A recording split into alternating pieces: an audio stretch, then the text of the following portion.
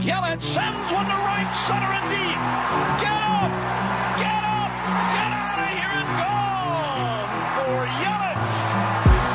He has tied the game with a booming home run. He got it all. Tied up 4-4 on a big home run the pitch. Ryan Braun sends it to right center and deep. Get up! Get out of here! Gone for Ryan Braun. He just hit a walk-off alley. Hader ready again. Here it is. Swinging fly ball into right center. Broxton is there. And they're the champions.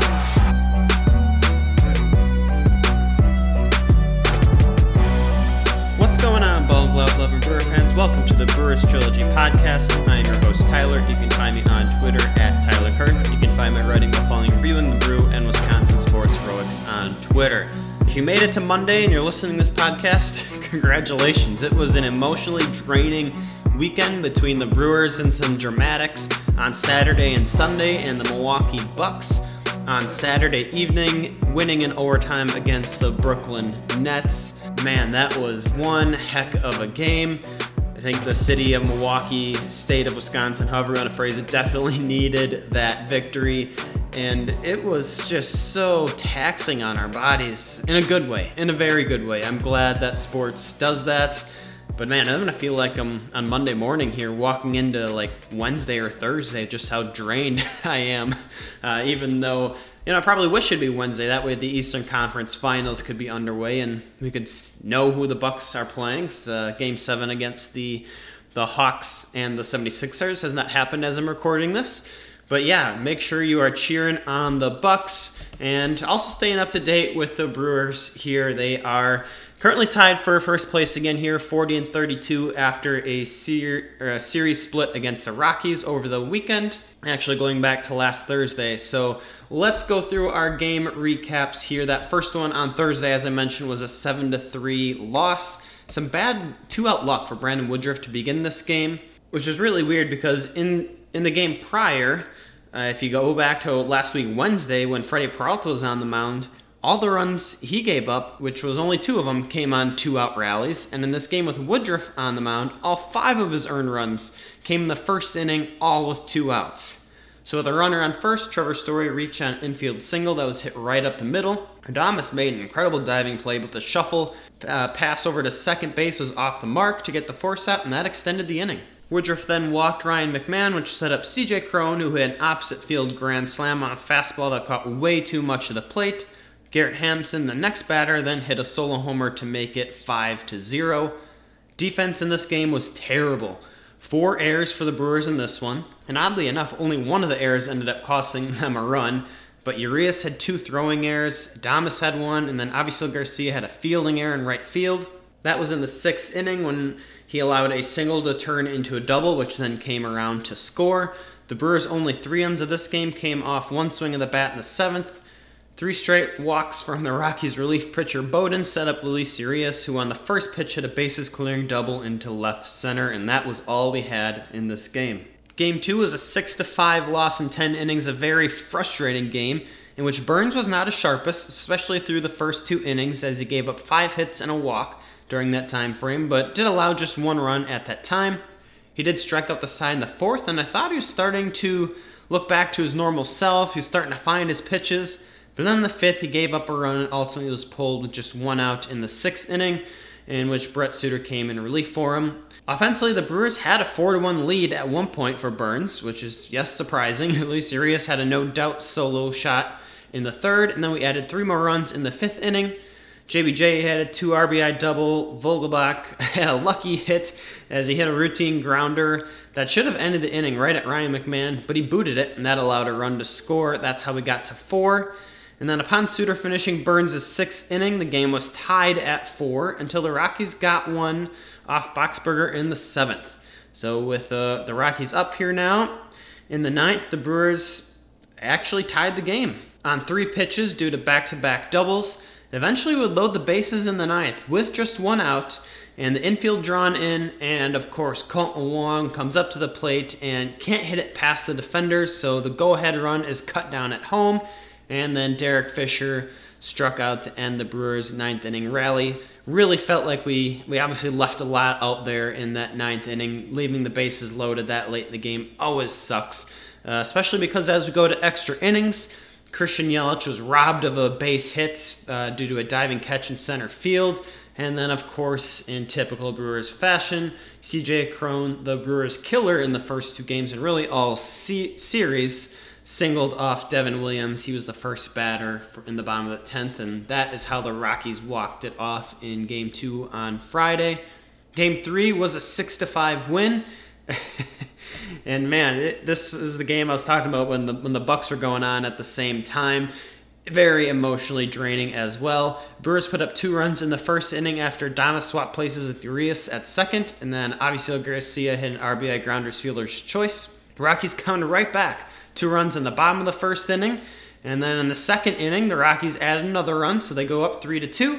And then in the top of the third, the Brewers go, hey, we'll tie it back up again. So just back and forth here in these first 3 innings. Game would actually remain tied until the 5th inning. Rockies tacked 2 runs on to go up 5-3 here at this point. And the Brewers would get one back in the 7th and eventually entered the 9th down a run, so it's 4-5. And that's when Willy Adames worked his magic again. This time he hits an opposite field home run to give the Brewers a 6-5 lead. That was his 4th hit of the day. His other 3 hits were doubles. And that set up a Josh Hader save situation, who did issue a walk but got his 18th save of the season there. This 4-hit game from Willy Adames was his 3rd 4-hit game as a Brewer. This performance was just the 5th time in franchise history that a player recorded 4 extra base hits in a game. And Willy Adames joined Damian Miller, who also had 3 doubles and a homer in 2006 as the only other player in franchise history to have that kind of stat line. And then Game 4, another very wild one, this time a 7-6 victory. It didn't really start off as a wild game. The Brewers came out hitting. They had 4 hits, all singles in the first inning, ended up taking a 2-0 lead. We then tacked more runs on, courtesy of Colton Wong hitting a 2-run homer in the second, and then an RBI single in the 4th. In fact, Wong was in ambush mode. His first 3 at-bats, he swung at all 3 of the pitches. So in 3 at-bats, 3 pitches seen, he had 2 singles, a homer, and 3 RBIs. Eric Lauer, speaking of weird things, laid down 3 sack bunts in this game, in which his last one was an RBI sack bunt in the 6th. And that's what made it 6-0, and that's really when things got weird. For the Rockies in the 6th inning, off of Lauer, Godley, and Milner, they collected 8 hits and 4 homers, and all of a sudden the game is tied, just like that. You never know what to expect at Coors. And that would be the score until the 9th inning when on-base Jace led off with a single. He then stole second and was singled home by Dan Vogelbach. There was a play at the plate, but Peterson took out the catcher's legs and he was safe. And then we used Brad Boxberger in the 9th, who allowed a 2-out single to Trevor Story, threw a million pitches over to first base to prevent him from stealing, and then eventually got Charlie Blackmon to ground out to end the game. Josh Hader was unavailable for this one. A lot of controversy among Brewer fans with this. Hader had thrown just 24 pitches in the past 2 days. He had worked in back-to-back games. On Saturday night, he threw just 7 pitches. And we've seen Hader work 3 appearances in a row this year. If he would have done it this series, it would have been his 3rd time doing it. But Brewers elected not to do that.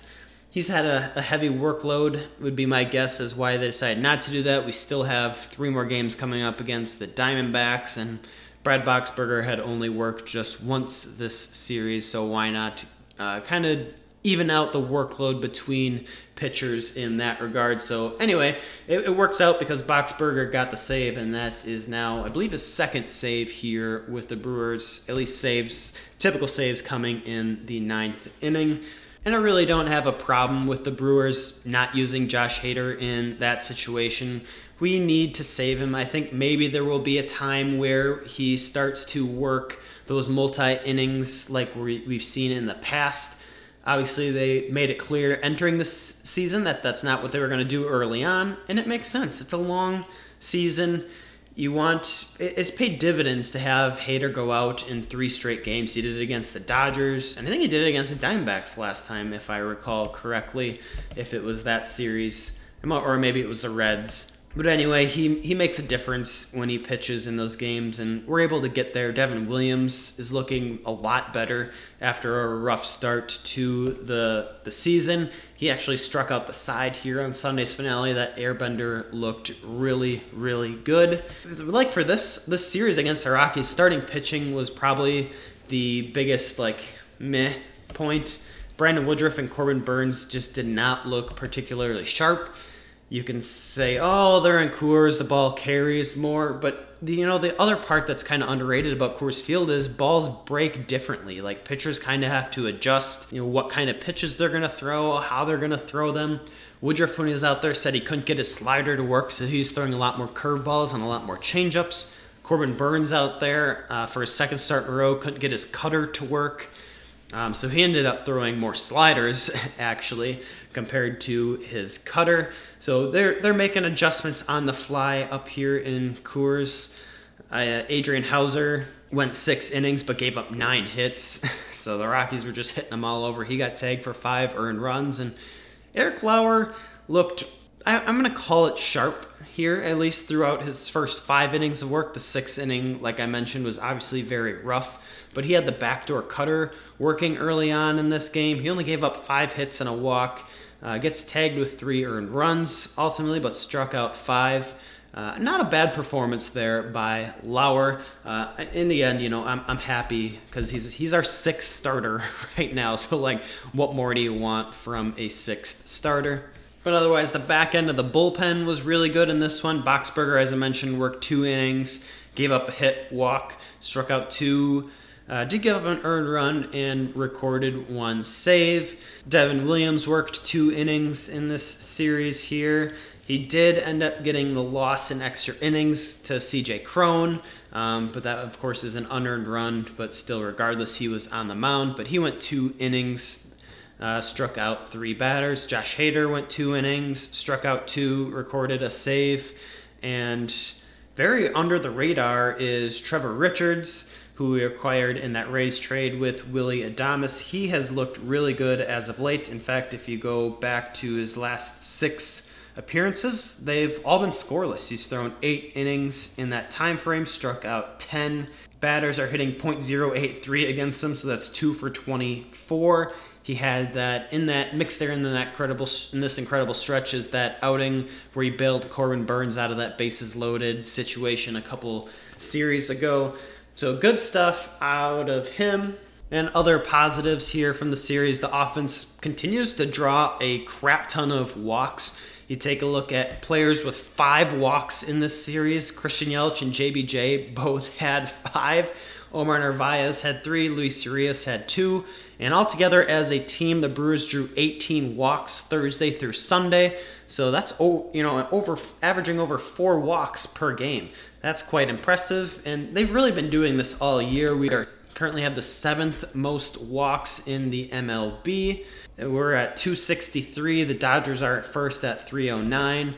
I think that's a good spot for the Brewers to be, especially because everyone likes to harp on the fact that, hey, we have really low, one of the lowest batting averages out there. We can't hit with runners in scoring position, but we're getting runners on base, and when you get some timely hitting, that's going to go a long ways, and that's what we saw out of that Brewers hot stretch before we ended up losing 5 in a row, was timely hitting, and in order to have timely hitting, you have to get runners on base, and the Brewers seem to have a knack of getting runners on via the walk. A lot of patient hitters here. But otherwise, guys who had some crazy stat lines over these last 4 games, Luis Urias, 7 of 15, 1 homer, 2 doubles, 4 RBIs. Willy Adames, 6 of 17, 4 doubles, 1 homer, 4 RBIs. And then, even Christian Yelich, 4 of 14, 2 RBIs, the 5 walks like I mentioned. Colton Wong, returning from the IL, just started hitting right away. 4 of 11 this series. His first 3 games back, had a homer and 3 runs batted in. Obviously, it would be nicer to get a few other guys stepping up. Dan Vogelbach cooled off a little bit compared to normal, only 2 of 13 over these last 4 games. Did have a clutch RBI on Sunday, that was the go-ahead single. But he's still seeing a ton of pitches, even in this 2 of 13 we're going to call it a mini slump here. He's remaining patient at the plate. He's drawing a lot of pitches. So hopefully the results will start to come back to where he was earlier. We know he's not going to hit for a high average. He's like a career 200 hitter, 210, somewhere around there. But if you're able to rack up some pitch counts and get on base, I think that's a good spot for him to be in that 2-hole spot. I know a lot of Brewer fans this weekend or over this 5-game losing streak we had were like, I don't understand why he's there, but it makes sense. He gets on base. You have Christian Yelich who can hopefully someday here soon get back to his power swing, and then that's an easy way to get Vogelbach into home, because otherwise running the bases can be very entertaining. There's a lot of value in watching him motor around the base paths, and in fact Willy Adames got him to do the jumping high five when he hit that go-ahead homer in the 9th. Yes, the reports are Vogelbach did get a couple inches off the ground, so he does indeed have a vertical. So that definitely made my day to hear about that. And Vogelbach's just going to continue to be that guy at first base right now. We don't really have a lot of other options. If you're following minor league baseball, I'm sure you've heard all the rave over Keston Hiura down in the minor leagues again. He's been back down there for 10 games and he is ripping the cover off the ball. In 36 at-bats, he's collected 14 hits, 2 homers, 2 doubles, 7 RBIs. He's drawn 9 walks, which I think is key. His 2 homers came on Sunday here on Father's Day. They both were to the opposite field. So if you want to do the good old slash line there, that's a 389 average, 511 on base percentage, 611 slugging percentage in, of course, just 10 games. But this is about the time frame where they brought him up the first time after we demoted him.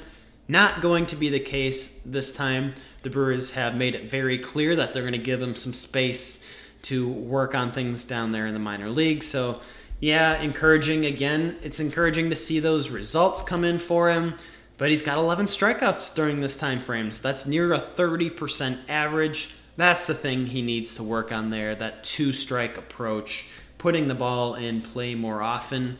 We need him to be a hitter again, and we need something to translate over back up to the major league level, because it did not do that last time, and it's going to take time. He's going to be there at least till the All-Star break for sure, so maybe we'll check in on him again, and maybe when this sample size doubles or even triples, just to kind of see what's going on there. But otherwise, we have the Diamondbacks coming up here next.